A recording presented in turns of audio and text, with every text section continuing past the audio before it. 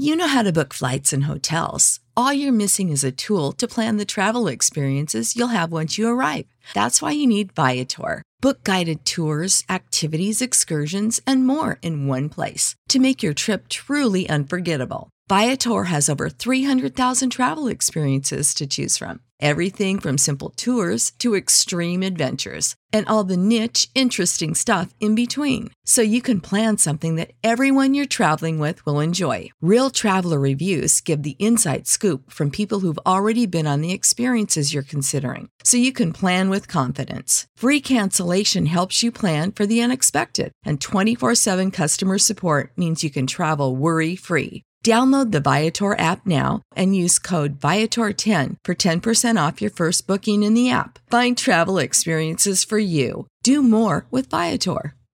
Support for this podcast and the following message come from Corient. Corient provides wealth management services centered around you. They focus on exceeding your expectations and simplifying your life. Corient has been helping high achievers just like you enjoy their lives more fully, preserve their wealth, and provide for the people, causes, and communities they care about. As one of the largest integrated fee-only registered investment advisors in the U.S., Corient has deeply experienced teams in 23 strategic locations. Corient has extensive knowledge spanning the full spectrum of planning, investing, lending, and money management disciplines. Leverage Corient's exclusive network of experts to craft custom solutions designed to help you reach your financial goals, no matter how complex they may be. Real wealth requires real solutions. For more information, connect with a wealth advisor today at Corient.com. That's Corient.com. Corient.com. Welcome to the Boneyard with Steve Robertson. As always, I am your good friend and host, Steve Robertson, here on the Maroon Friday edition of The Yard. I'm wearing maroon today. I don't know about you. I am wearing maroon today.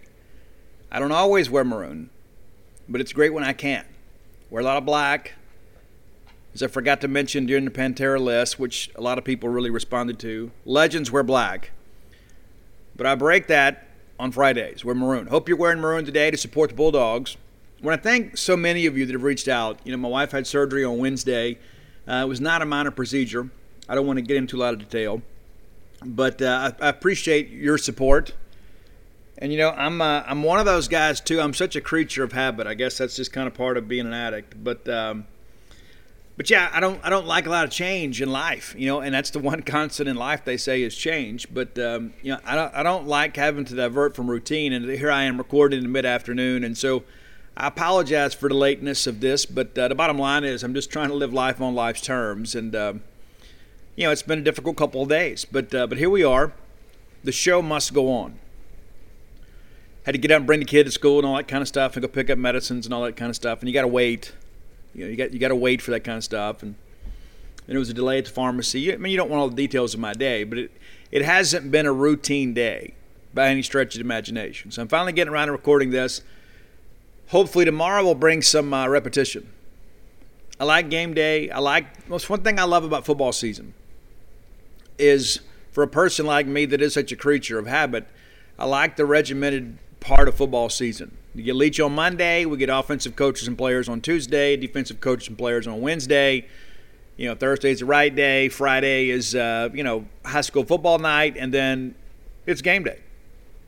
So I like that part of it. I like having a schedule, I like having to know what to do every day.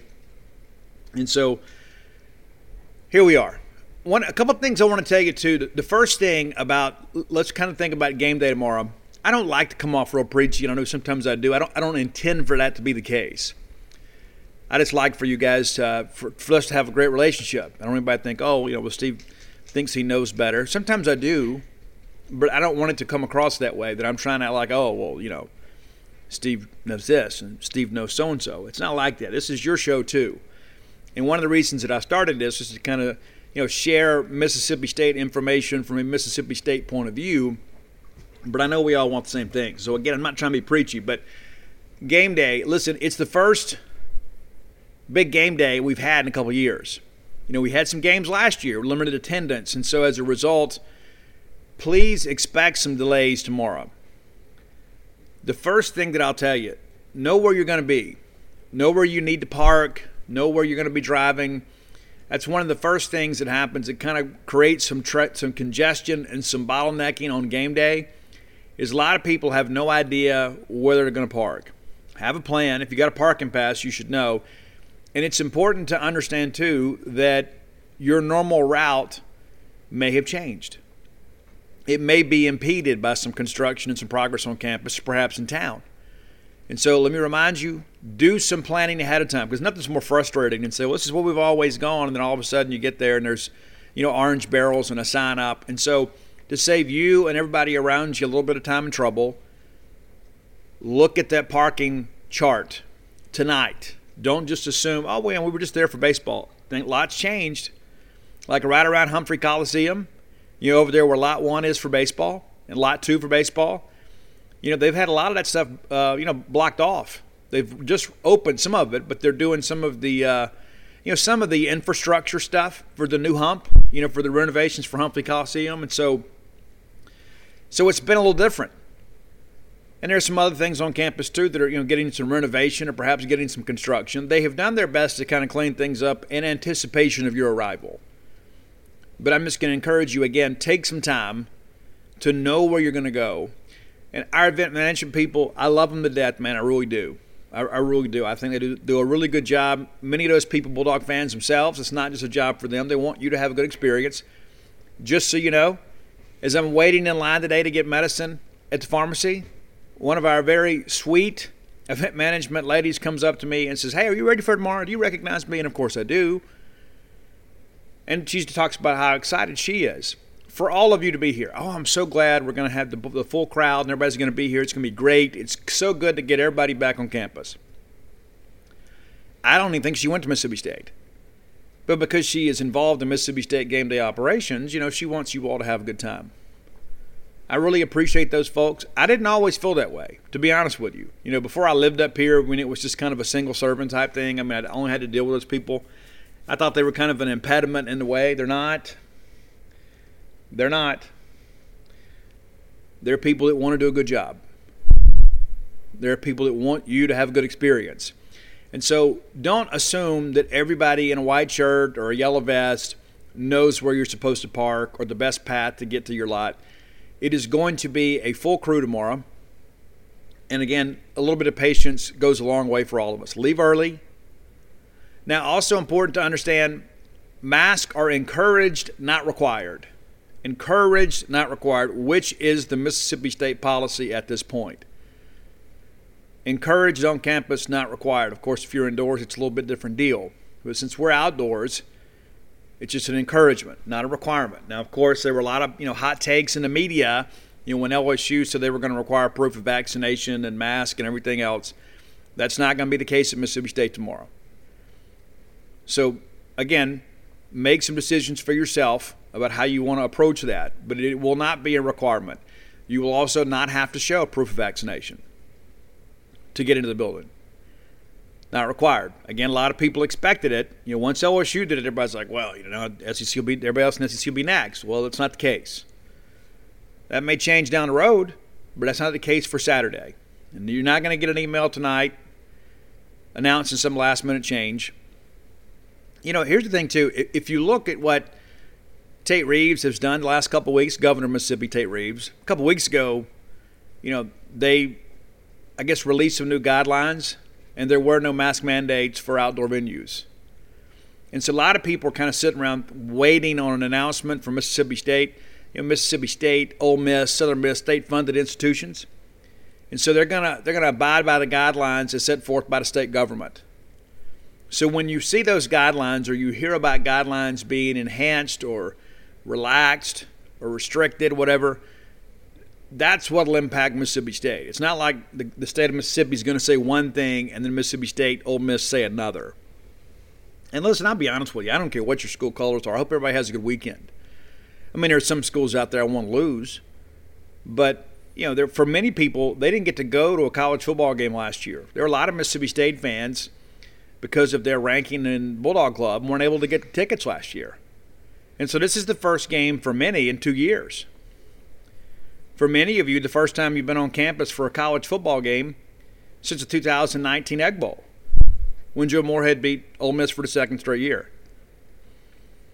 So let's, again, plan ahead and have an idea what you want to do. Now, a couple other things I want to mention. I'm not going to belabor the point a lot, but so the metal detectors, that is not a Mississippi State policy. That is an SEC policy. Everybody's going to have to go through the metal detector. Okay, so give yourself a little lead time before you get ready to go in. There are a few things that I'll tell you ahead of time. You know, when you get there are things you can carry in. There are things you got to put in that bag. So you got to put your bag, ladies or gentlemen, if you bring a bag, you got to put that in the little container, right? That includes your clutch purse, your seat cushions, and stadium chairs. And along those lines, too, there are not going to be any stadium chairs provided by the university game one. Now, the initial report that I had is that the vendor wasn't going to be able to deliver before the season was over. There'd been a delay, and I understand the athletic department, marketing, everybody involved has worked with the vendor. There will be some rolled out, but the chances of it being 100% before November, pretty slim and none for the most part. We do expect there to be some Mississippi State provided stadium chairs probably in time for the LSU game. So that's a ways down the road, right? And that's only going to be a handful. I mean, you know, there may be 1,500 or so, whatever. It's not going to be what it has been. So the restrictions on those stadium chairs brought by fans have been relaxed. I was told there would be no restrictions. That said, let me encourage you, maybe abide by the previous restrictions because they were there for a reason. It's not just to give you guys a difficult time. It's to kind of make everybody around you better. So if you've got those stadium chairs with arms, probably best not to bring them. But bring a stadium chair, you know, with no arms or a seat cushion. The old restriction said no pockets in a seat cushion. You know, I've been told bring whatever you want. That said, just be smart. I mean, don't show up with a lazy boy recliner and expect to get that thing in. You know what I'm saying? And I know that's a little bit of a hyperbole, but here's the deal. You know, let's just be considerate to those around us. I mean, you don't want to bring in, you know, some gargantuan, you know, seating cushion thing there and impede somebody else's ball game. But all that, your clear plastic water bottle, you want to bring that, you can, your cowbell, all that stuff, keys, everything goes to the side. But you can wear your watch, your rings, your wallet. I can't wear my wallet. I got a chain on my wallet, but many of you can. Your shoes, of course, coins, caps, all that good stuff. As always, if you bring the following items to the gate, you're going to have to go back to the car. Weapons of any kind, pocket knife with a blade longer than 4 inches. You bring a pet, an umbrella, a non-clear stainless steel or plastic container, balls, frisbees, all that good stuff, and then a non-clear purse bag. You got to bring a clear bag. That hasn't changed. Kind of understand that before you get there. I want to save you guys a long walk back to the car. But again, remember, everybody involved wants you guys to have a good time. There's nobody out there doing anything to try to impede your ability to have fun and support your team. You need a lot of cowbells out there. You need the cowbells loud and strong throughout the ball game. Students, I love y'all to death. I do. 2 of you are mine. And so, you know, what I say out of love and respect for each of you. We're not going to have the 100-degree temps this year for the season opener. In the past, you guys have kind of bailed out at halftime. And I understand it, especially where you guys sit. You know, you're kind of right there baking in the sun. I get it. Maybe dress for that. Maybe don't be like some folks up the road and wear a sports coat or a tuxedo to a game. It's a college football game. It's not a prom. And so hopefully you guys can hang in there with us. I don't expect this to be a close ball game, and I think for all of us we need it not to be. But hang in there with us, all right? Hang in there with us as long as you can.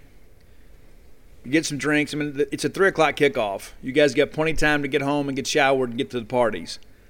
So come hang in here with us. Love you guys to death. You guys are often the lifeblood of our stadium. Your enthusiasm is unmatched. So come out there, be loud and proud, and cheer on your classmates and your favorite players. Have a great time. And then go flood the Cotton District. Should be pretty cool weather. I think the last I saw, the high for tomorrow is like 88, which is not chilly. But today, I woke up, got walking around, take dogs out, feed them. Got a little chill in there, man. I like it. I dig it. They tell me it's going to be a really cold winter this year too. So the sooner that like the autumn weather gets here, because it seems like some years we get like 2 weeks, of fall weather. Like we go from 100 degrees to 30 in like 2 weeks' time. I'm hoping we can kind of get some autumn weather. That typical October weather of my childhood was the highlight of the year, right? But again, just kind of plan ahead, and please be patient with yourself and the people around you, please. And I say that because I love you. And I love everybody around you. I just want us all to have a good time. I don't want anybody to be like, oh my gosh, it was such a disaster. And I know what's going to happen. On Monday, I know what's going to happen is that all of a sudden, oh, well, this happened. I didn't have enough ice in my drinks. Guys, just relax just a little bit, okay? I know last year we had some problems with the concession stands that ended up we've changed vendors, we've changed sponsoring companies. I mean, there's been all kinds of issues the last couple of years, and everything is a work in progress. And so I just ask you to have a little patience with everybody, and let's go enjoy the ball game. Let's go win a ball game. Let's go win big. Let's start win, 23-12 or something. Let's go put some points on the board and get people really excited about football season. I hope Will Rogers has a huge game. We're going to talk a little bit more about the ball game later in the show. But I just want to spend a little time, kind of have a little fireside chat with you guys because, again, a lot of this boils down to us. That's not to say there are people aren't out there that want to inconvenience you in life because they will. But a lot of that kind of boils down to us. And listen, everybody that's ever ridden with me will tell you I got road rage awful. Now, I don't carry weapons and things like that. I don't ever threaten anybody. But I get a little impatient. And that's not necessarily them. That's not to say there's not some dumb drivers on the road. There are. But how I react to that is often negative. And that's a decision that I make. Even my youngest kid is like, Dad, just relax. Daddy, calm down. It's not a big deal. But in the moment it is. I'm thinking, where are we going? What are we doing? Let's go. I'll say that sometimes even if I'm in the car by myself, And so, but a lot of that kind of carries over to all this stuff too. It's like sometimes we kind of convince ourselves that all of this was put in place just to inconvenience us. And that's just not the case. So sometimes we got to allow everybody to be a little bit human, take a deep breath and say, you know what? All I got to do is get through this, and a few minutes later I'll be sitting in my seat watching Mississippi State beat Louisiana Tech. All right, let's thank our friends at Bulldog Burger Company. Many of you will make it to town in plenty of time to have lunch tomorrow at Bulldog Burger Company. That is absolutely the best place to go. That is your pregame filling destination. Love Bulldog Burger Company. You will too. And maybe if you can't make it to town, maybe you go watch the ball game at Bulldog Burger Company in Ridgeland and Tupelo. How about that? A great place to go watch a ball game. Even if it's not a state game. If you're just out and say, hey, I think I'm going to go have a few cold beers with the guys or the girls, maybe perhaps Bulldog Burger is a place you should go. A lot of TVs in there. Got a lot of sports on for you. And great food. At great prices. Great portions. I love Bulldog Burger Company. You will too, if you don't already. Many of you are already experiencing that wonderful love affair that I have with the great restaurant quality hamburgers of Bulldog Burger Company. Again, 3 great locations to serve you. University Drive right here in Star Vegas, Gloucester Street in Tupelo, Lake Harbor Drive there in Ridgeland. The newest one. You guys love it. You tell me all the time. Bulldog Burger Company, the place where people go to meet. M-E-A-T. All right. We got a lot to cover in a short time. So we're going to talk today. We're going to preview the weekend. We're going to do top 10 list, and then we're going to do our final preview of the season for Mississippi State opponents. That'll be Ole Miss. And then I've got an interesting, even though it's football season, I've got a baseball guy I want to tell you guys about, a legendary Mississippi State baseball player. Many of you probably don't even know. Talk about that in our final segment of the show. How about that? SEC football started last night. Of course, Tennessee took on Bowling Green. You guys probably were aware of that by now. A lot of football in the last couple of days. How about Jacksonville State beating UAB? A lot of people say, hey, Bill Clark's the next dude. He had a tough time getting a job. Maybe it's his loyalty to UAB. I don't know. But, you'd think that Bill Clark, with what he's done there, would have an opportunity to go somewhere else. But games like losing to Jacksonville State, not good, Bill. Not good at all. I guess this might be an even bigger upset than Jacksonville State beating Ole Miss a few years ago under Houston Nutt. You guys remember that, right? Was it former Mississippi State baseball commitment Cody Blanchard goes over there and beats Ole Miss? Thank you, Cody. But I would say beating UAB probably a bigger accomplishment.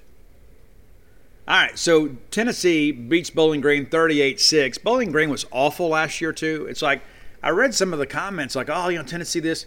Guys, you can't tell anything from that ball game. I mean, that's just the reality of life. It's game one, against a team last year that wasn't good at all. And Bowling Green was absolutely abysmal last year. I don't know if you guys are aware of that or not. It's like they roll them out there. They didn't win a game last year. They didn't win a single game and got blown out in most of them. I think the closest they came to winning a ball game last year was against Kent State. They got beat 62-24. They were awful. And so, like, oh, man, look at Tennessee. That game was a tussle for a while. It really was. But, hey, Tennessee's got a win in the books. So, good start up there for those guys. 38-6. I'll be honest with you. I mean, getting Josh Heupel was probably a big deal for them, considering all that's going on. I mean, obviously you got to make some, oh my gosh. I can't stand these little automatic music things. But anyway, you kind of get my point there. It's like you go get a guy like him, offensive-minded, with all that you're facing. I think it's a good get. You got to be committed to him for a while, though. It's not going to be as simple as, hey, let's get to Atlanta in year 2 or 3. But this ballgame was 14-6 at the half. It was tight. And then Tennessee, of course, takes over there in the second half. But, that's why you play 4 quarters, right? I can only begin to imagine if Mississippi State, it's 14-6 against Tech at halftime, the social media and message boards will explode. That emotional investment will absolutely spill over. That's why we play 4 quarters. It's like so funny, too. Sometimes I go back and look at the game threads, like for baseball. It's like, especially those games that we won late, and as great as they were, you go back and look like in first and second, third, fourth inning. Oh, my gosh, we need to fire everybody. This guy's no good. This guy's a waste of a scholarship. And then, oh, yeah, we won. Yeah, we did. That's why we played on innings. All right, so let's look at the rest of the league. It's not a great weekend, but it's a typical first weekend. You got a few teams that are in some decent ball games. But a lot of this is just, it's warm-ups. I mean, that's just the reality of it. So UL Monroe is at Kentucky. Obviously, Kentucky wins that ball game. Kentucky's got a lot of questions on offense. Just not exactly sure what to expect from them. But defensively, Stoops has always been very good. They run some odd man fronts. You don't get a lot of time to prepare for that. You don't see it a whole lot. And so Kentucky should be good defensively, should be a big win. And, of course, the Kentucky-loving media, the ones that love Kentucky, will be all over this, talking about how great the win was. It'll be a win. It's not going to be a big win. Rice at Arkansas. I'm eager to see what Arkansas is going to do with KJ Jefferson. We talked about that a couple days ago. I really like KJ. I do. I just don't know what happens when he has to work deeper in his progressions, because he's a tuck-it-run type of guy. Will he be patient enough? Can Kendall Browse and those guys kind of get him rolling? If they can, it could be a good year for Arkansas. It really could be. They shouldn't have any trouble this weekend. Alabama and Miami, that's going to be a big one. But listen, Miami doesn't have the horses. Love Manny Diaz to death. I do. And listen, they went out there and competed against Florida. When Manny first got there, made it a game for a little while. Didn't work out in the end. But they competed. And Manny will have his guys ready to compete this time too. But at some point, the difference in the weight program shows up. You know what I'm saying? The difference in the talent level will show up. The commitment to excellence will show up. And then Alabama will win the ball game. I just don't think, Miami has the horses. I think Alabama is a machine, as you guys do as well. Just line up and hand the football to a running back, and even if it's somebody we don't know yet, just give the kid the ball. They'll wear you down. Louisiana Tech at Mississippi State. You guys know my feeling about this one. I think State wins and covers. Tech has lost a lot. Of course, they've got, a new quarterback, and you lose 3 of your top 4 receivers, your top 2 running backs. You bring in a brand new quarterback, a brand new offensive coordinator. That's a lot. There's a lot going on. A lot of moving parts. And I just don't know if week 1 is when I would want to see Zach Arnett. I had somebody tell me recently that about half of the blitz packages we ran last year aren't even in the playbook this year. That we've altered some things, we've innovated a little bit, we've changed some things, some different looks. And so if you're looking at last year's film and say, okay, well, this is what they do in this alignment, you're going to get beat. And you're going to get sacked. And you're going to get embarrassed. And you're going to get the cowbell clang in your ears. And that's the best thing about having a guy like Mike Leach and Zach Arnett, because they understand it's not, okay, we can't just go out there and run the same stuff we've always run. A lot of people want to know, hey, Steve, what about suspensions?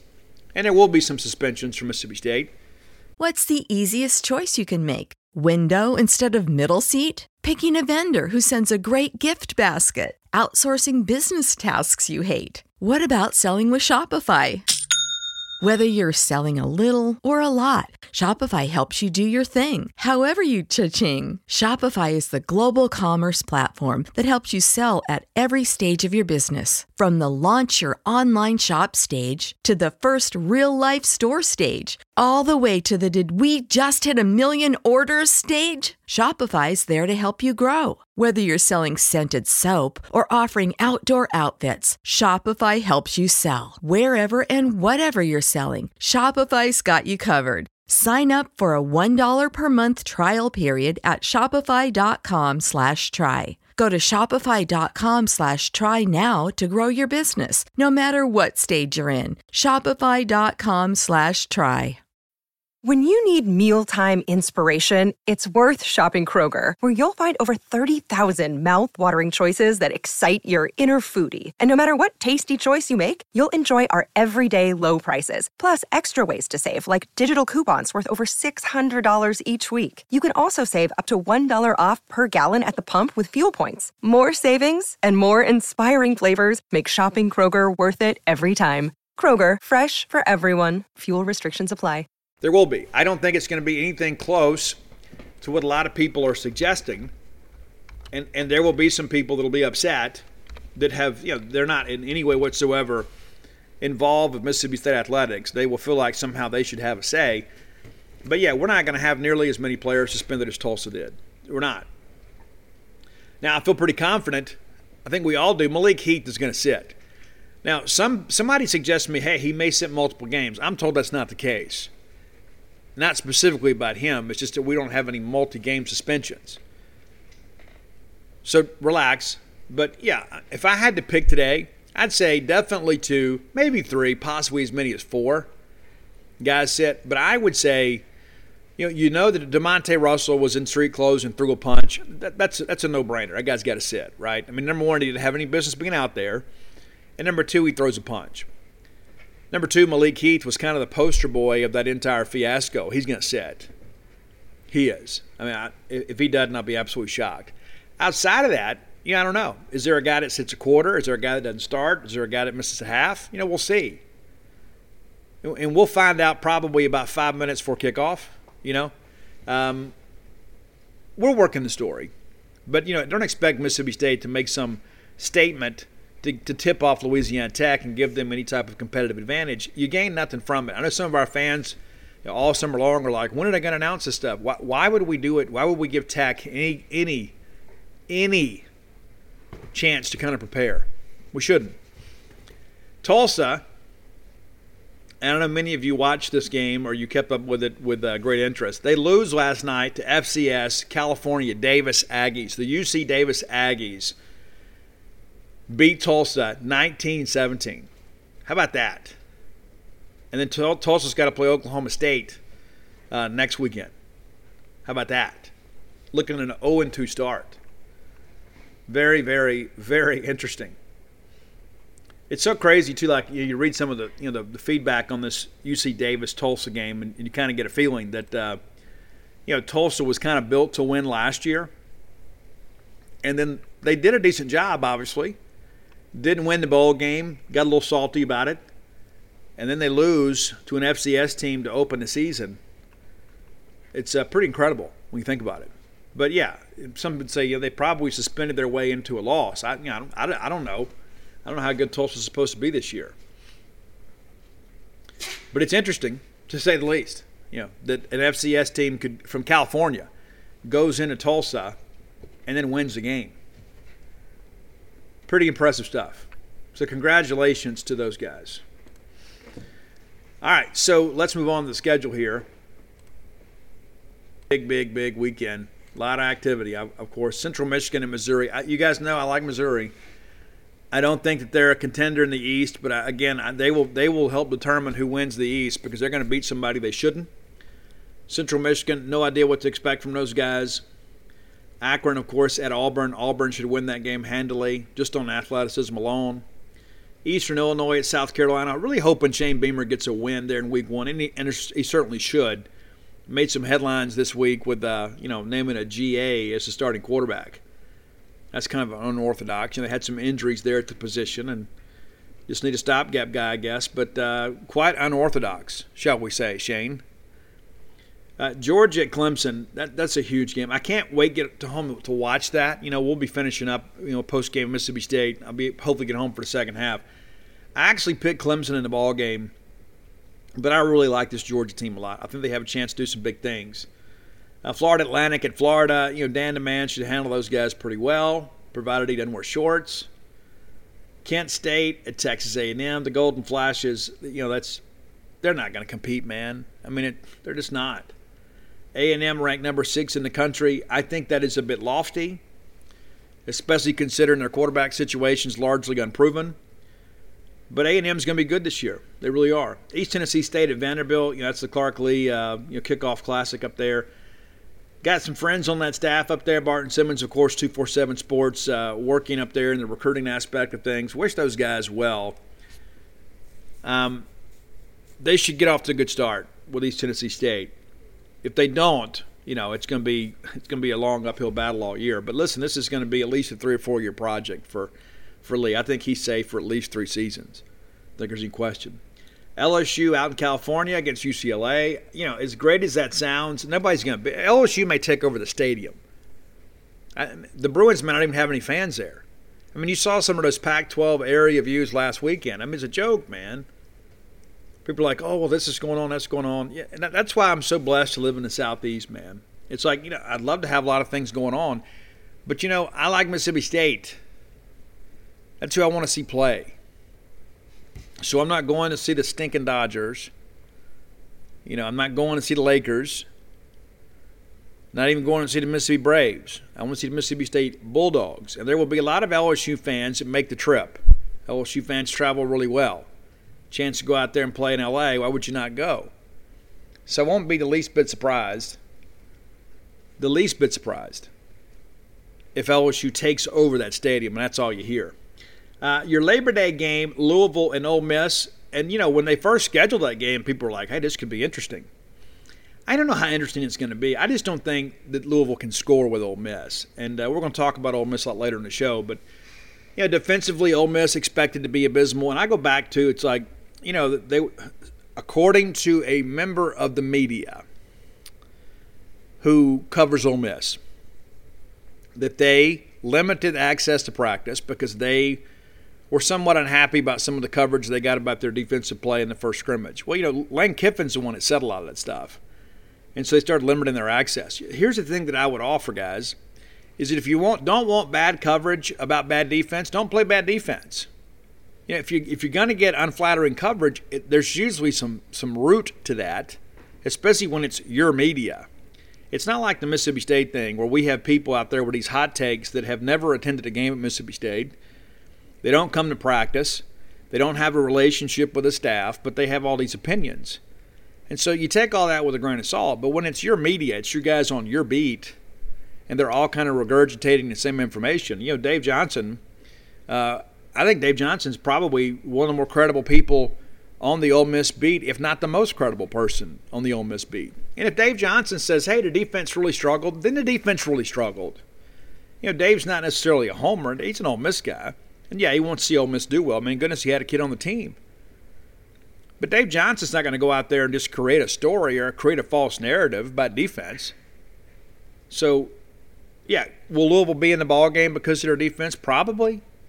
Could Louisville win the ballgame? Yeah, they could. But I just think Ole Miss, especially with Matt Corral, because he has some tremendous arm talent. I know it's easy to hate on the Ole Miss side of things because you don't want to give him credit for anything. Matt Corral's a really good player. His decision-making is questionable at sometimes, but, hey, when things are right, when he gets good protection and he can throw the ball in rhythm, he's impressive to watch. He really is. And so because of that, I think Ole Miss wins the ballgame. I think Ole Miss will get better quarterback play, and I think they'll be able to score. I just don't think Louisville can stay with them. So that's your winners this weekend. Kentucky, Arkansas, Alabama, Mississippi State, Missouri, Auburn, South Carolina, Clemson. That's the only SEC loss that I see is Georgia. Florida winner, A&M, Vandy, LSU, Ole Miss. So it should be a good weekend for football in the Southeastern Conference. All right, time for today's Top 10 list brought to you by CloseWithBlair.com. That's B-L-A-I-R, CloseWithBlair.com. Known Blair a long time. Longtime friend of mine. And here's the deal, guys. I don't do business with people that I don't trust. And so if I give you a personal endorsement like I'm doing now, you can rest assured that you're going to be protected.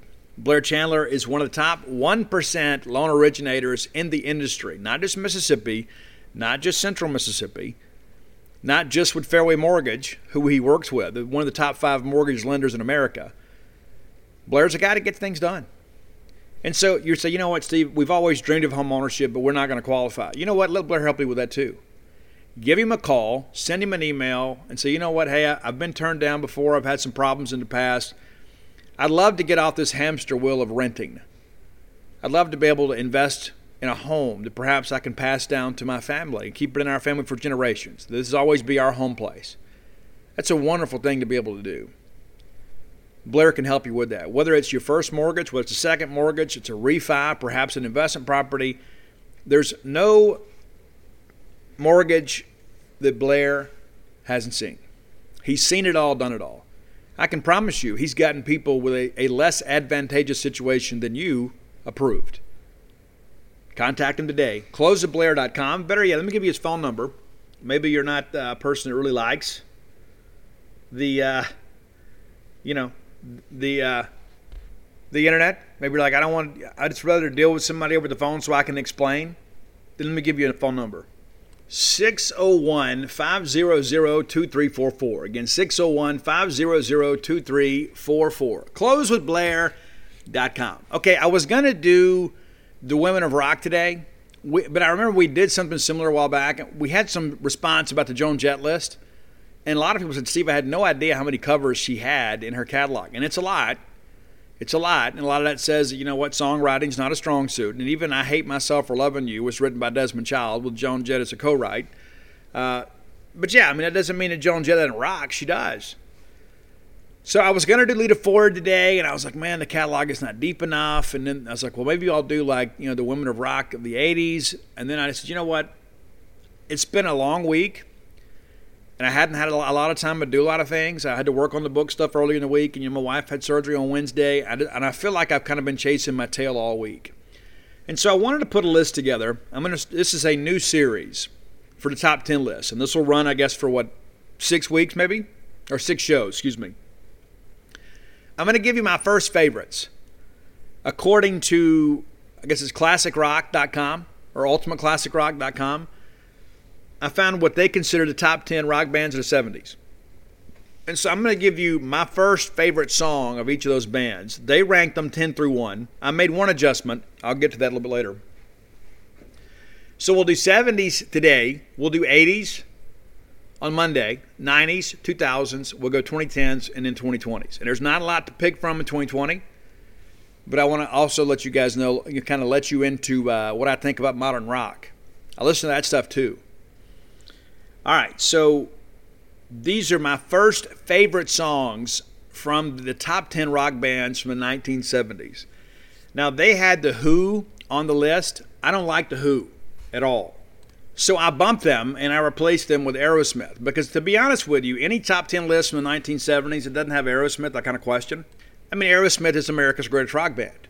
I don't think there's any question. You could make an argument, Aerosmith, maybe the Eagles. Best American classic rock bands. Simple as that. So The Who is out, Aerosmith is in their spot. Okay, so number 10, based off their list, the number 10 hard rock band from the 1970s was Black Sabbath. And so I love Black Sabbath. I love War Pigs, but the song that really got me in was Paranoid. Let's go for Paranoid at number 10. Love Ozzy's voice on that one too. I'm a big Ozzy guy too. I know we've had this discussion before, and I contend this, and when we have conversations about music and we sit around and kind of shoot pool and have a good time, the Jake E. Lee years were the better Ozzy years. They were. You can say what you want to about Randy Rhoads being a better technical player than Jake, and that's fair. But the better songs were during the Jakey Lee era. And I feel like that Ozzy really matured as a vocalist during that stretch. Of course, technology got better later in his career, but one of the most recognizable voices in all of music. When you hear Ozzy, like even on that Post Malone song, Take What You Want, I mean, you know exactly who you're listening to.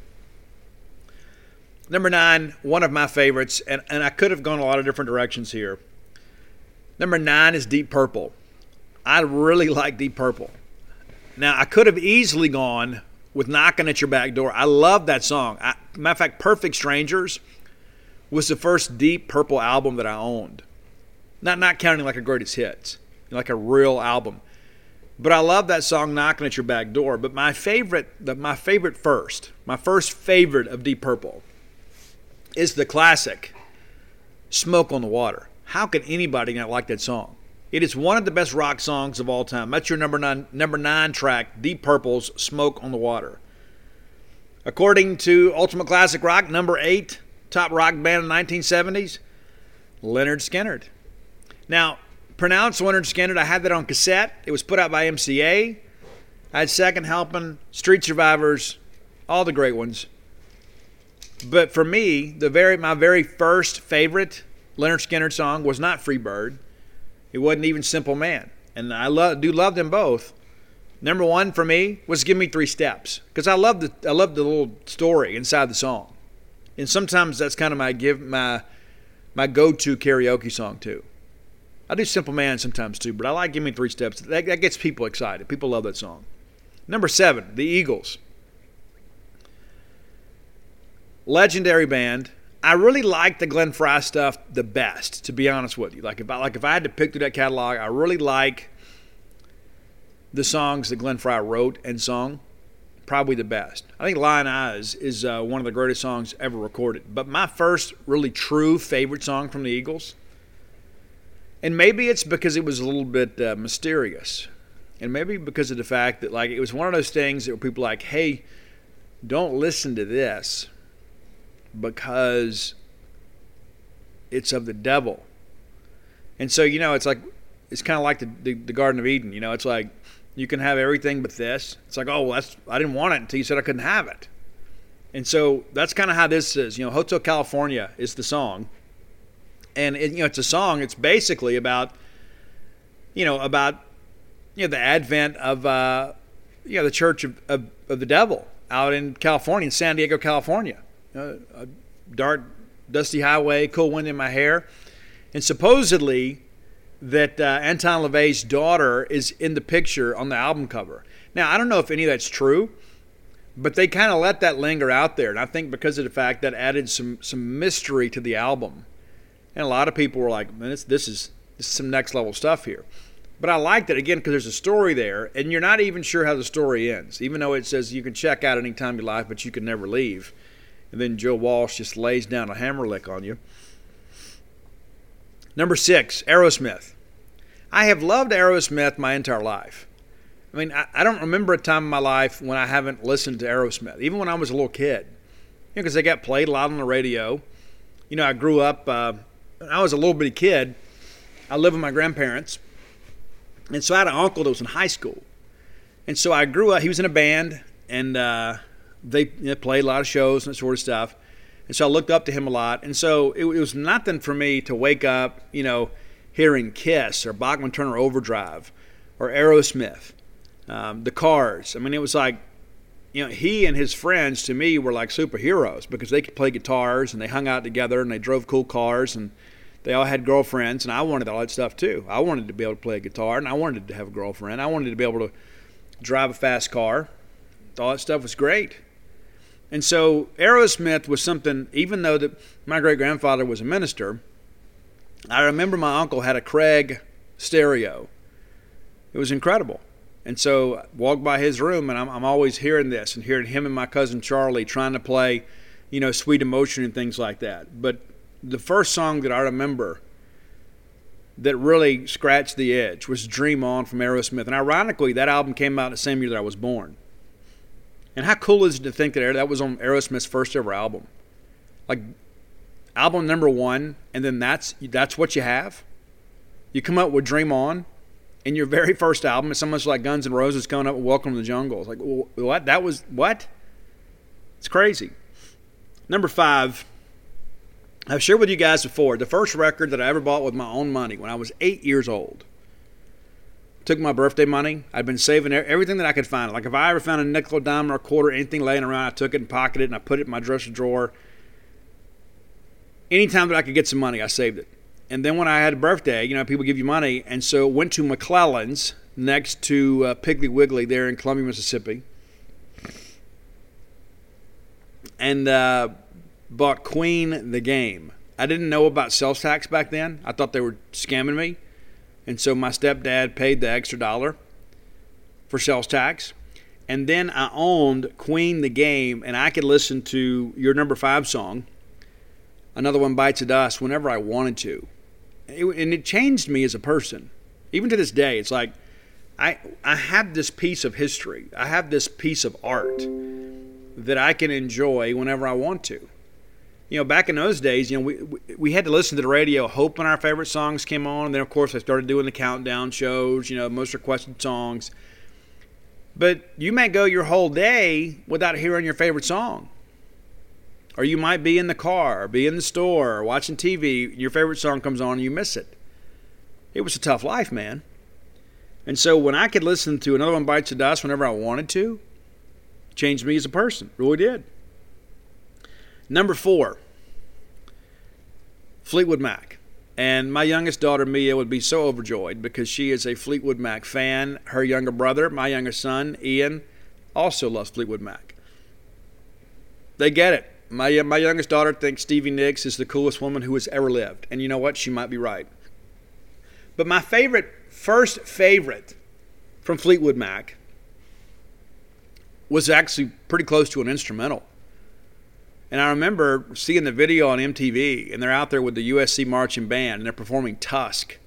So that's your number 4. My first favorite from Fleetwood Mac was Tusk. Now, if you ask me today, some days it's The Chain, and some days it's Go Your Own Way. But I just know that Lindsey Buckingham picking those guitar solos out on those 2 tracks with no pick says a lot about his ability. That guy is a phenomenal guitarist. Doesn't get enough credit. He's an incredible songwriter. He is noted for that. He is an incredible guitar player, and I think it's time that we all admitted that. Number 3, the Rolling Stones. Now, I'll be honest with you, I wasn't huge into the Rolling Stones in the beginning because like a lot of that stuff they played like on Top 40, I just didn't get it as much. And a lot of it, too, it was kind of a coming of age for me that, the Rolling Stones were more of a corporate band by then. But the first time that I heard the song Only Rock and Roll, I didn't even know that it was the Rolling Stones. I just knew that I loved the song from the very beginning. And it's almost, no pun intended there. I know it's only rock and roll, but I like it. That's kind of how it was for me in that song. It's like I didn't know the Rolling Stones even sang this. But this is a killer track. And then all of a sudden, it's like, how it is. There's some bands, you just kind of fight it for a while. Like, I got to admit that song's really good. And then it kind of softens the blow a little bit, and then they can kind of get in, That's how it was for me. I'm not a huge Stones guy like a lot of you people are. I truly respect them. And the fact they've been doing it forever and a day, it's amazing. But I don't know how anybody doesn't have a favorite Rolling Stones song. I mean, there's so many great ones. I mean, Tumbling Dice, Can't You Hear Me Knocking. I mean, you go back, to kind of the pre-MTV era. There's some incredible live versions of Wild Horses on YouTube, like the people have digitized and put out there for these future generations to go see. And some of that is better than what you hear on the record. I mean, it is phenomenal how good the Rolling Stones are live. Number 2, a band that I'm not a huge fan of this band. Back when, before I got clean and sober, I was a much bigger fan of this band, and for obvious reasons. But it's Pink Floyd. And I know many of you are thinking, oh, he's going comfortably numb here. I'm not, even though I listened to that song an awful lot in the early 90s. Go to Planetarium. You know what I'm talking about. But for me, it goes back even before then, when I was much younger. And maybe it's because of the fact that I was a school kid and really didn't like school all that much. But, another brick in the wall, part 2, it's like, hey, teachers, leave those kids alone. And I felt like, you know what? This is an adult that gets us, man. You're right, teachers. Leave us alone, right? Listen to that guy. And so I didn't even really get it. Didn't know what the song was even about. But I dug it. Even as a young kid, I thought it was an incredible song. And it is. And if you've never watched The Wall, let me encourage you to do so. It's even a different experience when you watch it sober. But The Wall is pretty wild, man. It is. But the number one rock band from the 1970s, and I'm so glad that I was alive for the kind of the tail end of this thing, it's Led Zeppelin. Now, I sent the list to Roy, and Roy's like, well, no Stairway to Heaven? Well, no, Roy, no. And I love Stairway to Heaven. But my first favorite Led Zeppelin song, and there are a ton. There may be a handful of songs in the entire catalog that I'm just kind of about. Crazy about Led Zeppelin, even to this day. But number one for me, my first favorite was Rock and Roll. I don't know how anybody, when John Bonham lays down that opening lick on the drums, and you can hear the hi-hat in the background, and then Jimmy Page comes running in. I don't know how your heart just doesn't take off and run. It is one of the greatest rock and roll songs of all time, and I'll tell you this: when I was a kid, we used to have to listen to the radio. I know that sounds so novel today because I'm from the 1900s, there, Sonny. But we had to listen to the radio, and so I used to listen to WRNO out of New Orleans because we could get that in my hometown of Columbia, Mississippi, and they used to play the Metal Shop and there was all this stuff with the Westwood One radio network, and sometimes you could hear live concerts, and it'd be Robert Plant one week, and then the next week, it'd be Motley Crue, and then the next week it'd be, Rat, or it'd be Foreigner. And so you had a concert of the week, which is incredible. And so I would at night, I'd lay up and listen to those shows. It was incredible. But one year, WRNO took requests like the entire year. Like people could vote. And you got to think, too, this is back before the age of the internet. Nowadays you got a pretty good list in an hour. Okay, everybody vote for the greatest rock and roll song of all time. They did this for a year.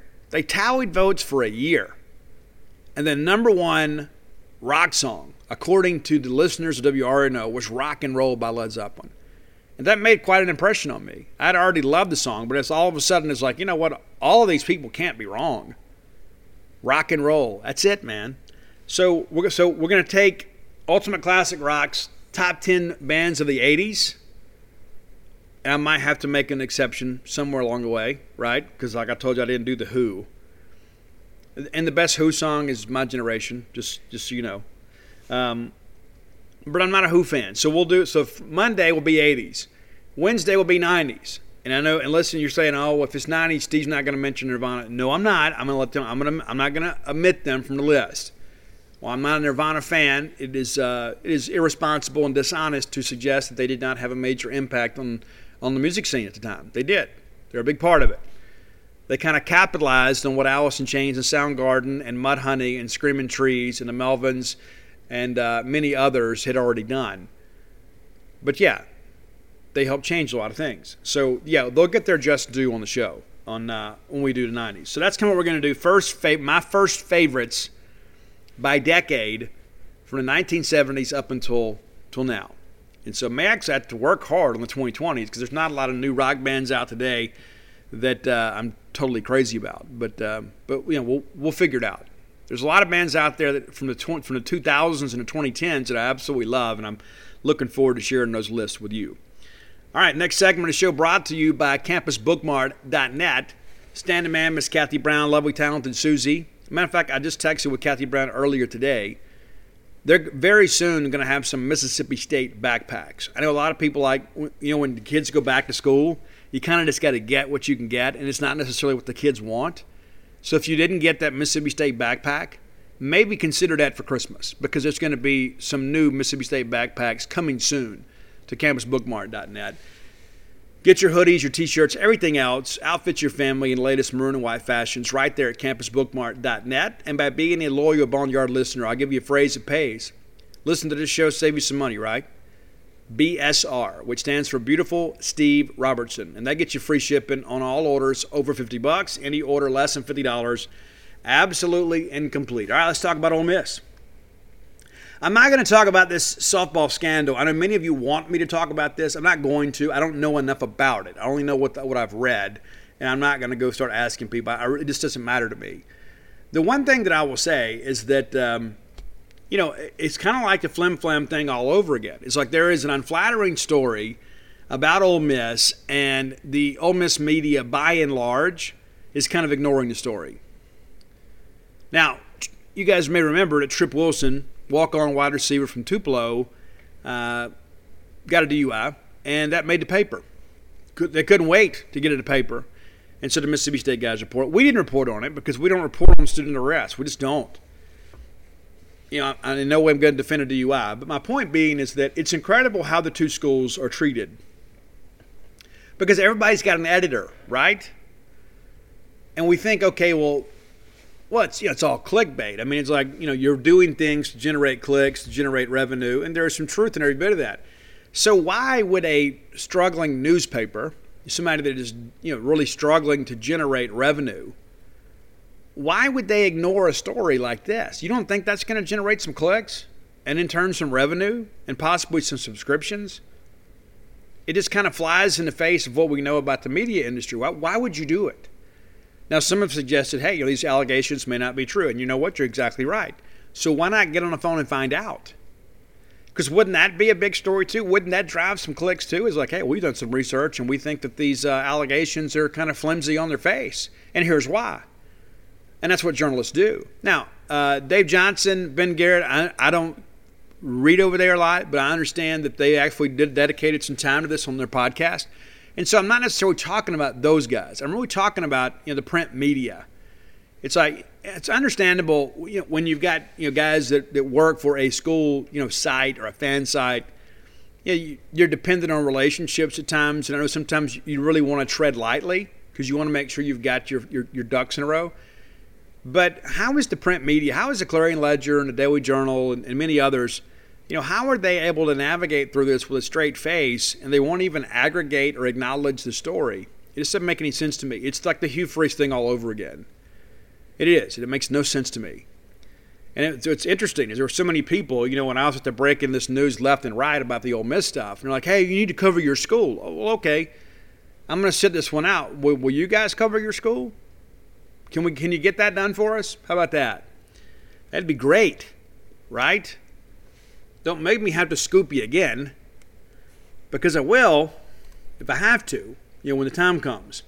But let's talk about Ole Miss football here for a second, now that we've talked about that stuff. And again, I'm not touching the scandal thing with a 10-foot pole because, anybody can make an allegation. And I understand there's been some formal complaints made. And again, I don't know a lot about it. I've read what you all have read. And it's a mess, for sure. It's an absolute mess. No matter how it comes out, somebody's going to look really bad in this deal, and more than likely a lot of people. But it's always so interesting to me. It's like there's so much that goes on. And then, when something gets negatively reported about Mississippi State, it's like, well, they're just doing their jobs. But yet, when the shoe is on the other foot, I guess we're not doing our jobs? Is that the precedent that we're going to follow? We're not doing our jobs? Because I can probably get down with that because I think that's really the case. I've written some stories in the past that people at Mississippi State weren't real happy about. I got some phone calls from Bill Martin before. Bill is at Tennessee now. Not that Bill ever told me what to write or what not to write. There have been times I'd say, hey, Bill, listen, I'm running this story on this day. And here's what's going on. I'm giving you the heads up so you don't get blindsided, but we're fixing to run this story. And a lot of times you have that conversation because sometimes people can kind of fill in some gaps for you. So you know what, hey, you've got it right, but you're not totally right. And then they'll say, hey, let me get with so-and-so and see if we can't get you a quote or whatever. I'm not calling to ask for permission. I'm calling it professional courtesy. And sometimes that leads to more information that's very beneficial to you guys. But, we don't like having to report negative news either, but it's part of the gig. You think I wanted to sit out here and record, a an hour and a half long barnyard to explain Tutorgate to you guys. In case you've forgotten, that came out like 1 minute after the NCAA announced it, that we were going on probation. We also had 3 stories ready to go. We also had, I think, 4 stories ready to go the day that Joe Moorhead was terminated. We already had all that ready to go. Kind of hinted around in the days leading up to that Joe was in trouble. Because I feel like that our loyalty is to you guys first. We cover Mississippi State on Mississippi State's terms, but there's going to be some things that we have to report at times that are not going to be great news. It's not all rainbows and unicorns and Lucky Charms. Sometimes things happen. Sometimes kids get in trouble. Sometimes coaches get in trouble. Sometimes people do stupid things, and we have an obligation to report that. We do. Now, sometimes I get a phone call and say, hey, here's what's really going on. And that's helpful, because then I can share with you guys and share with our subscribers on Gene's page, here's what's really happened. There's a lot of times that rumors will circulate, this is happening, this guy's down. I had somebody just the other day message me and say, is it true that Will Rogers tore his ACL in the scrimmage? No. Oh, well, a friend of mine said he read it on the internet. Well, a lot of times what's on the internet's true. But there are a lot of other people out there, they'll go post something, and then if it doesn't work out and they start getting called out, they can just delete their account and start another one. There's no accountability with that sort of stuff. And so we want to be right. And there are sometimes, it's just like the Jordan Davis news. We're there at the scrimmage game. We all see him get carted off the field. We want to report it. We're over on the message board saying, hey, it doesn't look good. Waiting to get some information. And the initial reports, were somewhat favorable. But then it faded pretty quick. And so we're all, we're asking. I asked Mike Leach in the press conference myself. He's been asked multiple times since then. He's not going to talk about injuries. So we're not ever going to get an official confirmation from Mike Leach. But Jordan Davis hadn't been in practice since the first scrimmage. Tells you all you need to know. And then somebody else says, hey, according to sources, okay, cool. They're not reporting anything that we hadn't already, but it's a little more difficult when you've got to go stand in a press conference and face the coach. You got to make sure you've got it nailed down. And I'm sure that some of the things that are going on with this other issue as well, but it's like I'm not allergic to reporting bad news, if it's true. But again, it's just interesting. No matter what anybody says or does, there is clearly 2 different standards when it comes to covering Mississippi State and Ole Miss in the state. All right, looking at Ole Miss football, they went 5-5 last year, which capped their 5th consecutive non-winning season. They have not had a winning season since 15. They had a losing season in 16, 17. I guess they went 500 a couple times. So they have not had a winning year since 15. So 16, 17, 18, 19, 20. 5 straight years of non-winning football. They go 5-5 last year, and had they played Texas A&M, would have had another losing record. All right, so the story on Ole Miss is offense. And you've got an offensive-minded coach in Lane Kiffin. You've got a very talented quarterback in Matt Corral. And then Jeff Lebby as a guy that was considered to be a finalist for the Central Florida job, and a guy that a lot of people think a lot of. And I continue to hear, from our friends in the coaching circles that he, with a good year this year, he's gone. He will be a head coach very, very soon, possibly this next year. He was nearly a head coach this year, but his name is out there. People recognize him as a guy that understands how to cultivate and develop quarterbacks and then kind of build an offense around them.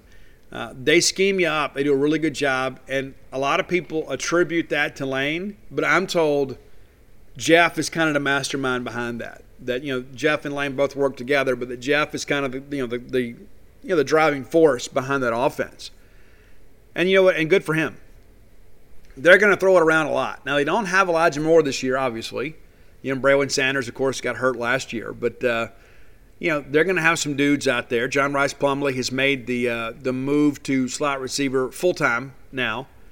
And so he's going to be interesting. That's a gadget guy you can do a lot with. You can bring him in the backfield, motion him in, give him the football. The guy's a very talented runner.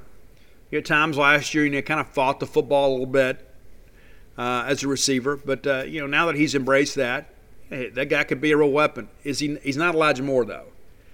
And then they lost Kenny Yeboah, and he was a guy too that you remember he was a transfer, I guess, from Temple. Came in, really did a good job. Not electric speed, but good hands for a bigger guy. But it's not the same receiving core you had a year ago. Dontario Drummond's a guy that was basically a third or fourth receiver last year, and then Braylon Sanders is a guy, obviously, that a guy that nearly came to Mississippi State. State elected not to take him. He goes to Ole Miss and has had a good career. So probably a mistake on our part. Offensive line last year was really young, and Ben Brown, I guess, kind of the cornerstone. They're lifelong Ole Miss guy, Ben Brown, and I've said this before. I think it's a great thing when young guys get a chance to play at their favorite school growing up, and so that's been the case for Ben Brown. And you know what? Congratulations to you, Ben, for having a chance to live your dream. And it's really kind of the anchor of that front. They lose a couple guys, though. And so it'll be interesting, to see how they go because, running the football has not been a strong point. Jerry and Ely did not play baseball this year. He had an off-season kind of cleanup procedure that kept him out of the baseball lineup. I'm not sure how much difference that would have made because Ole Miss swung it pretty good. I think that, unless he was going to go pitch in the bullpen, I don't know how much of a difference he would have made. Snoop Conner has really been better than advertised. A lot of people thought State should have taken him. We didn't, and I thought he really fit our scheme pretty well. We elected not to take him, but he has exceeded my expectations. I had a chance to watch him in high school and really liked him. Wasn't sure he was an SEC guy, but he has really shown some flashes and proven his worth up there at Ole Miss. And I know these people are like, we get the best running back room in the country. No, you don't. You don't even have the best running back room in the state. But Ely's a good guy. Now, how they utilize him will kind of remain to be seen. But they've got some pieces on offense, and I think they're going to be able to score with a lot of people. The problem they're going to have is when teams can kind of control the game, limit their offensive possessions. Because, listen, Matt Corral sometimes, too, will kind of go off the reservation a little bit and, free will, make a bad decision, and turn the football over. Next thing you know, you're in trouble. It's like kind of what you saw last year against Arkansas. But this is a defense that was not good. One of the worst in the country. They were historically bad, and that has kind of been the case about Ole Miss, with rare exception, the last decade. You can say, well, Steve, 2014, their defense was really, really good in 2014. And it has regressed every year since then. When you continue to recruit and push your best athletes on on offense, this is kind of what happens. And it goes back to something, I guess the original quote is probably attributed to Butch Thompson, former Mississippi State assistant coach and current Auburn baseball coach Butch Thompson, is you recruit who you want, but you sign who you are. So if you are a offense, as we saw under Hugh Freeze and even Matt Luke to a certain extent, if you're going to throw the football a ton, you're going to attract receivers. You're starting to see it with Mike Leach. Hey, we're going to throw it a bunch, so we need wide receivers. And once you kind of prove it on the field, which is what Ole Miss did, and then you get A.J. Brown, you get DK Metcalf. And listen, DK was always going there, but you understand my point. But what evidence do you have that you can develop a defensive player? And so it's like, this guy's going to be a sleeper or whatever. No. This is just what you always had. You recruit who you want, but you sign who you are. Why do you think Mississippi State continues to sign quality defensive linemen? It's because of Chris Jones and Fletcher Cox and Preston Smith. You're like, listen, those guys went to Mississippi State. They know how to develop defensive linemen. Some of that was David Turner. But the pedigree kind of continues. And so we play a good brand of defense. You saw last year, even with a 4-17, Mississippi State fourth in the SEC in defense. It's like those guys know how to play. You got Martin Emerson and Emmanuel Forbes, guys that were all SEC according to a couple publications. Well, then, okay, look at how many DBs you got committed for this year. Because not only do you have the expectation, now you have the performance to go with it. You got the production. And so one of the reasons that we continue to recruit well defensively and that Ole Miss continues to recruit well, especially wide receiver, is because of the pedigree you've established. It's like like when Dan Mullen was here, I never worried about us getting a great running back. Never. Because Dan had shown. we're going to use a running back. We're going to do a good job doing this. We're going to go get a running-style quarterback. We're going to be able to recruit those guys. And he did a good job doing that. I mean, Keaton Thompson is one of the favorite players in Virginia, right? Nick Fitzgerald's a guy we beat, Middle Tennessee State for him. Guy set school records. Guy set SEC records. So it's like, again, you can go out there and say, hey, we want to get that NFL prospect at quarterback, but you're going to get the guy that does what you do. And so that's why Ole Miss has struggled. It's because, number one, they have no identity on defense. And then you can go out and you get a bunch of JUCO guys, and they're flushed out of the program pretty soon. They hadn't really done anything. But it's interesting. Second to worst in the nation last year, allowing 519 yards a game and 38 points. And we're like, hey, we're going to be better on defense. You can't just wish it into existence. How are you going to be better on defense? Although we went and signed a bunch of kids, you're going to put a bunch of newcomers out there. It's not how it works. And you can say, well, they had to be somewhat better on defense, Steve. They were next to last in the country. You're right. I guess they could be 10th from the bottom and be considered better. They're just kind of setting that up. Hey, well, we're better than last year. Yeah. Maybe only give up 500 yards a game this year. They're going to be awful on defense. Go and get ready for it. They're going to be awful on defense. And much like their bullpen issues in baseball, their defense is going to lose them games. They're going to have to win these track meets. Now, you look at these, they got some size on the D tackle. Listen, Hal Northern's a guy from Rosa Ford High School. We've had some success there too. McKinley, Scott was from there. Brendan Bryant was from there. Bernard McKinney was from there. And Hal Northern's a guy that had a good career there, but ended up going to junior college, and then Ole Miss signs him. But he's just another guy. So they're trying to get more speed on the field, obviously, in that 3-4 alignment. And last year they had some pretty good backers, and then you lose Jacquez Jones to Kentucky. He was a leading tackler on the team last year. So and that's the thing too. We get back to, everybody's got a leading rusher and everybody's got a leading tackler, and that doesn't mean that they're great. But when you lose the most productive guy on your defense to another SEC team, that's not good.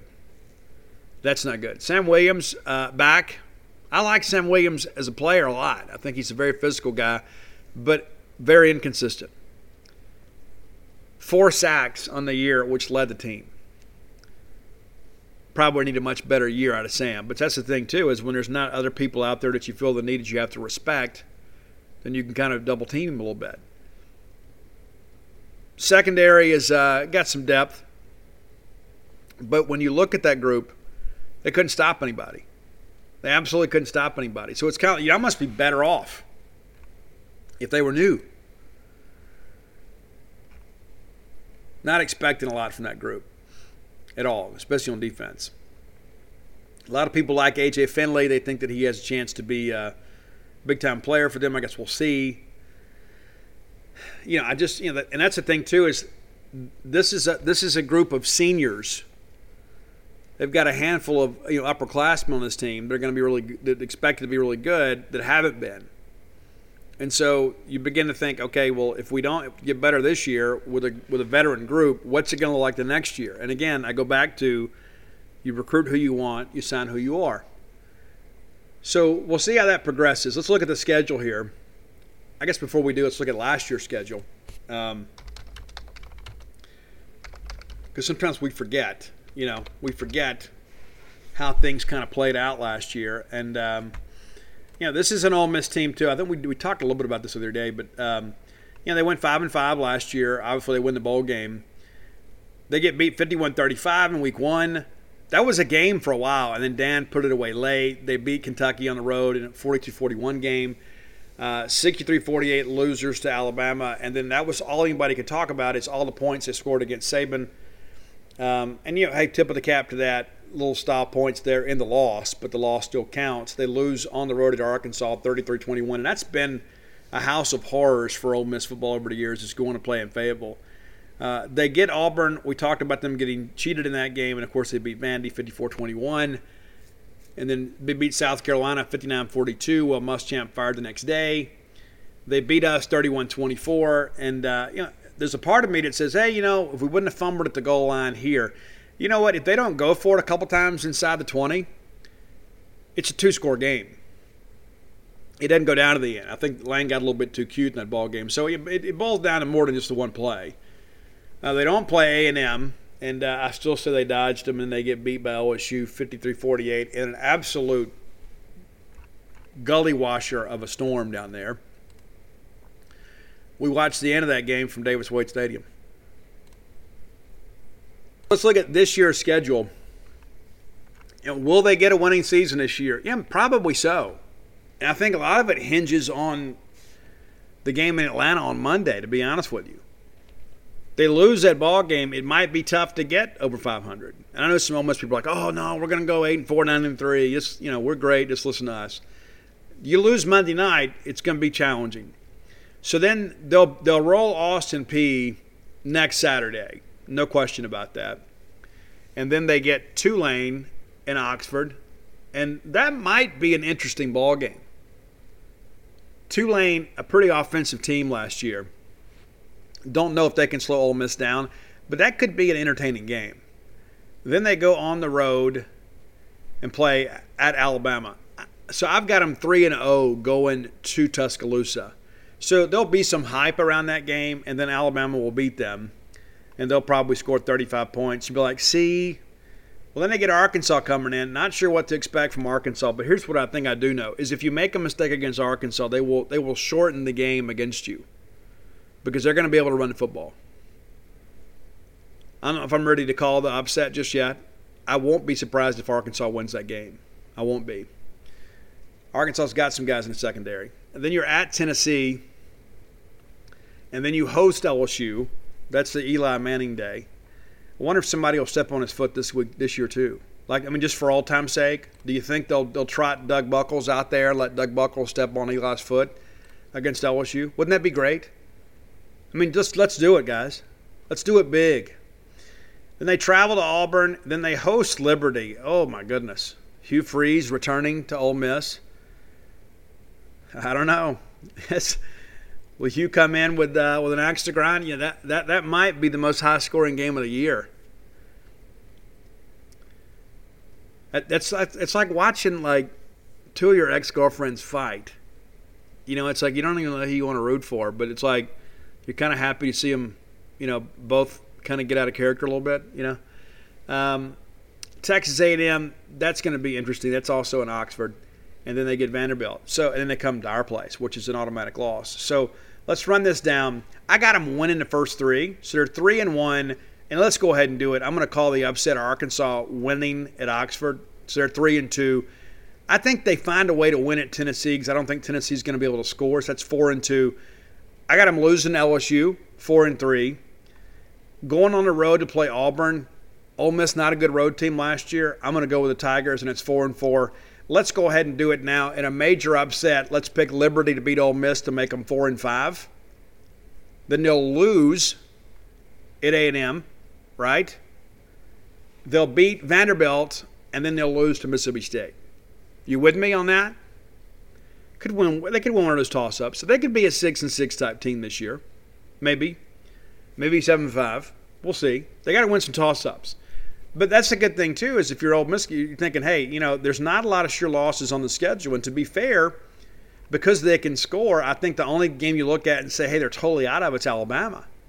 I do think LSU will out-athlete them, and I think they'll run the football. Teams that can run the football will beat Ole Miss. Auburn is going to be a team that can really run the football. Arkansas is going to be a team that can really run the football. So that's going to be interesting. But Ole Miss is going to be able to score. But what's new, right? That's just kind of who they are and what they've done. But, it should be a decent year for them. I do think this is probably the year that they get over the hump. Maybe they win 6, and then we'll pull against them in a bowl game. But, they'll probably win 6 or 7 games this year. But we're getting Ag back. You can wear whatever color you want to wear. They're supposed to wear navy. That'll be fine. It'll be dark anyway. It's a night game. It's Thanksgiving night. We'll be good to go. But, I look at the schedule and I think, every one of the non-conference games is winnable. But they're also outside of Austin Peay. Every one of those games could be a loss too. You lose to Louisville and then beat Austin Peay and somehow get upset by Tulane because you're looking ahead to Alabama. And this could be one of the greatest Ole Miss seasons in Mississippi State history. How about that? But they're going to score. And again, you could tell from the very beginning of Matt Corral's career, the guy had incredible arm talent. And so we expect him to throw it around a lot. Probably, he'll get some big-time numbers, but because I think this team is going to lose a lot, I don't think he's going to get a lot of postseason accolades, and that might not be fair to him, to be honest with you. I know people are like, he's got a chance to, be a dark horse in the Heisman race. And you know what? He'll get the opportunity to put up those kinds of numbers, but guys that they're on 7-5, 6-6 type teams just don't win that kind of stuff. Not to mention there's a lot of other players out there that's going to have some big numbers too. And the thing you think about too, if you're Matt Corral, is what happens when the pressure shifts to him is like, man, we're not going to be able to stop anybody. So then you got to go out there thinking you got to score every drive, and then it puts probably an unfair amount of pressure on him. So again, looking forward to the football season, and would love to see Ole Miss have another losing season. It'd be grand, especially with them losing that last one in Starkville. So that's how I see Ole Miss, and I'm sure many of you probably feel the same way. There are some of you I know that are scared to death. There are many of you that probably already have them in Atlanta and playing in the FBS playoff, but that's not me because I understand that in college football you got to be able to play defense, and Ole Miss can't. And they're not going to be any better defensively than they were last year. I don't care what they say. The fact that they shut the media out of practice should say a lot. All right, final segment of the show brought to you by Portico. And even though it's football season, I'm going to talk about a baseball player. Because I think it's important. I was talking to a friend of mine earlier about this, and I said, I'm going to share this on the show because I love this story. I absolutely do. But Portico, that's your way to move. If you're looking to come to Starkville and make Starkville your home, you absolutely should. And so give Portico an opportunity to take care of you. Very easy to get to, right off of 82. You turn off of 82 onto 12. Like you're coming to campus. You take the very first right on Pat Station Road, takes you across Old West Point Road, boom, there you are. That's how close you are to campus, just over a mile, exactly 1.1 miles from campus. But you're on the back side of campus. You're on the quiet side of campus. So close enough for convenience, far enough away for a little privacy, right? A little quiet out there. It's a great neighborhood, brand new construction, the latest and greatest construction in the greater Starkville area. You can start with a 2-bedroom, 2-bath, go to a 4-bedroom, 4-bath. It is a great place to live. That great walking trail out there. Phase 1, absolutely complete. I believe there's one house left. And then Phase 2 is opened up. So if you're looking to kind of move into there, they're working through that now to get the construction going. And you can go ahead and buy a home now, while they're under construction. So give our friend Brooks Bryan a call today. Former Diamond Dog, Brooks Bryan. You love him. I love him. We should all be grateful to him for robbing that home run against the University of Washington and sending us to Omaha. Give him a call today and thank him. 601-416-8075. Again, that's 601-416-8075. Guys, make Portico your next move. Okay, I know Brooks will appreciate this story. One of my favorite stories, and there are a couple about this guy, involving Mississippi State baseball. And I'll be honest with you, I didn't know a lot about this guy until about 2 years ago, or maybe a year or so ago. Didn't know a lot about him. It's a phenomenal story. It's Buddy Meyer. Buddy Meyer from Ellisville, Mississippi, same place that my dad is from. They're from the Free State of Jones. He was born in Eville, March 16th, 1904. Became a great baseball player at a young age and began to get some major league attention out of high school. And there was no collective bargaining agreement like then, so it was kind of the wild, wild west in many respects. And so a lot of teams wanted to sign him, but his mom just felt like that he was just a little bit too young for that. He wasn't ready for life in the minors, wanted him to go to school and get his education. So like all great ball players of his day, Buddy Meyer elected to go to Mississippi State. Of course, we were Mississippi A&M back then, but he knew a good thing when he saw it and said, I want to be a part of that. So he comes up here as a freshman, takes over the job at shortstop, and is an absolute dude.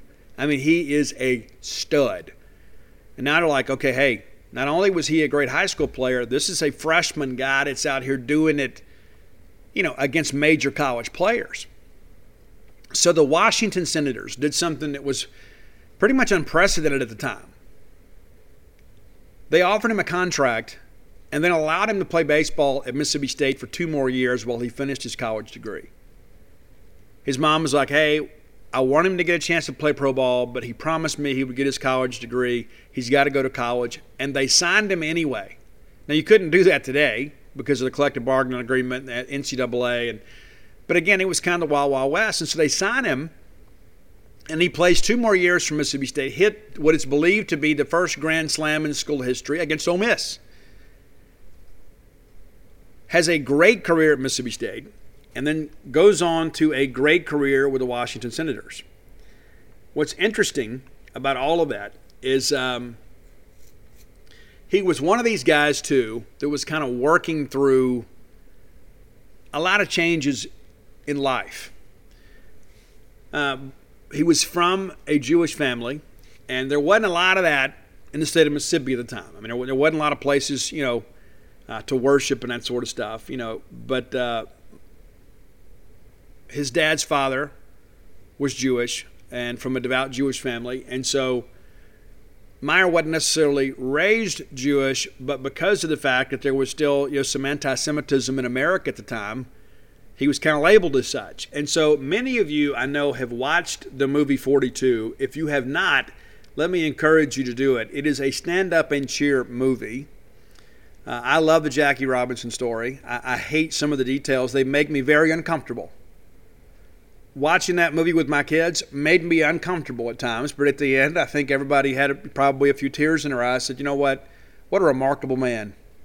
And look at what he did under those circumstances. But so you may remember Ben Chapman, who was the coach that with the Yankees that gave Jackie Robinson a very difficult time. Very, very, very difficult time. And Ben Chapman, of course, his legacy is tarnished by his prejudice. He was a guy that just did not like people of color, did not like people that were different from him. But his taunting of Jackie was not limited just to Jackie Robinson. Ben Chapman also got into it with Buddy Meyer because of the fact that Buddy Meyer came from a Jewish family. And so Chapman was with the Yankees when he tangled with Meyer. He was with the Phillies when he had his issues with Jackie Robinson. And the issue all lied with him. So when he was a player, he spiked Buddy Meyer. He goes into second, spikes high, takes out Buddy Meyer, and then let the anti-Semitism fly. And so they get into it. Buddy Meyer and Chapman have a fight. It goes all the way up into the stands. It was an incredible brawl, and everybody got suspended. And so it's pretty clear, Ben Chapman was just a rotten person, right?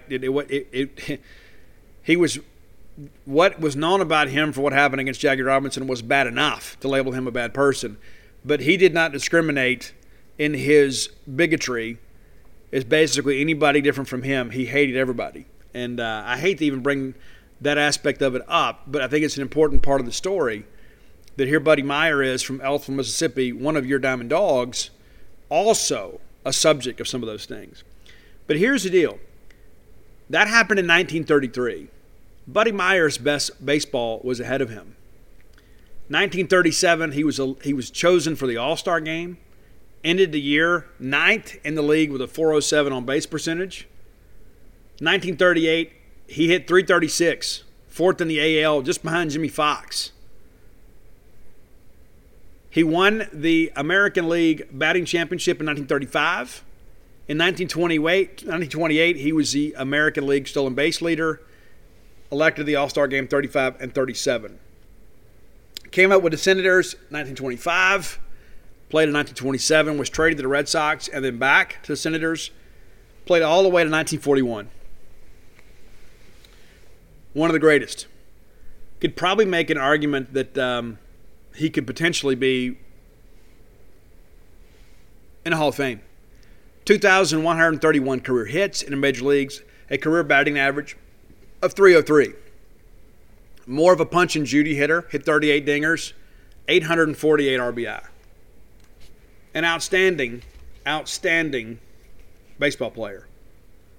I think it's important to kind of understand that your Bulldogs have always been good. We've always attracted great players. Buddy Meyer died in 1974 in Baton Rouge, Louisiana. A guy that nobody really talks about. It's been a long time. Not many people alive ever saw him play. But Buddy Meyer is a Mississippi hero and a Mississippi State hero. And so I wanted to share that with you guys too, because I think it's important that, again, I know it's football season. I get it. But I was talking about him today, and I just thought, you know what, this is a story that many people don't know that they need to know. So there you go. Today's Mississippi State legend, American League All-Star, two-time American League All-Star, and American League batting champion and stolen base champ, Buddy Meyer from Jones County, Mississippi. Buddy, thank you for your contributions to Mississippi State athletics. All right, folks, got to wrap it up. Got to go pick up the kid. It's been that kind of day. I'll get back and we'll get settled and then we'll get ready to roll here. Watch some football tomorrow. Excited about that. Dogpile is being laid out this weekend. It'll head off to print next week, and then we'll have a delivery date for you guys. Still waiting to get this pre-order link. It's like it's in line. You know, it's not anything that I control. I wish you guys would have had it a month ago, but they're working on it. And so once they have it, I'll share it with you guys, and you guys will be able to order to your heart's content, and you can get signed copies and guarantee that you get a book. We got bookstores that are panicking a little bit because they know that you guys are calling them saying, hey, are you guys going to carry this book? When are you going to have it? And so they're trying to get plenty of stock. So as a result, those orders are going to have to be met too. And so to make sure you get a book, best thing to do is to pre-order. And that link will be dogpilethebook.com once it's up and running. If you want to find books of mine, go to alphadogsthebook.com and you get personalized copies of Flim Flam, Stark Villains, and Alpha Dogs. If you want Blooms of Oleander, which is still on the bestseller list now almost 2 months after release, which is great, you can get it from Amazon.com, BarnesandNoble.com, Books A Million, or from your favorite bookstore. Just walk in there and tell them that you want to order Blooms of Oleander by Steve Robertson, and they can get it for you. I believe in shopping and eating local and encourage you to do the same. Well, that's going to do it for today. Look forward to being back with you guys on Monday as we celebrate a Bulldog victory.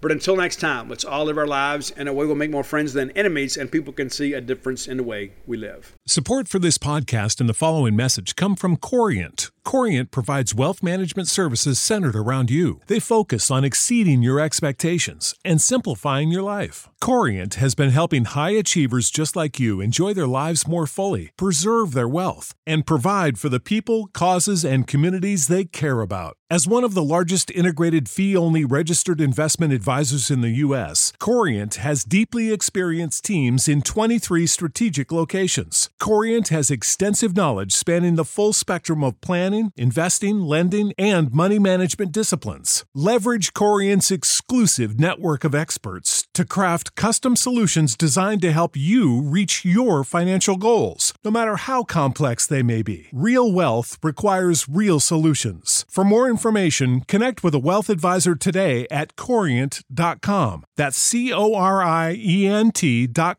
Corient.com. When you need mealtime inspiration, it's worth shopping Kroger, where you'll find over 30,000 mouth-watering choices that excite your inner foodie. And no matter what tasty choice you make, you'll enjoy our everyday low prices, plus extra ways to save, like digital coupons worth over $600 each week. You can also save up to $1 off per gallon at the pump with fuel points. More savings and more inspiring flavors make shopping Kroger worth it every time. Kroger, fresh for everyone. Fuel restrictions apply.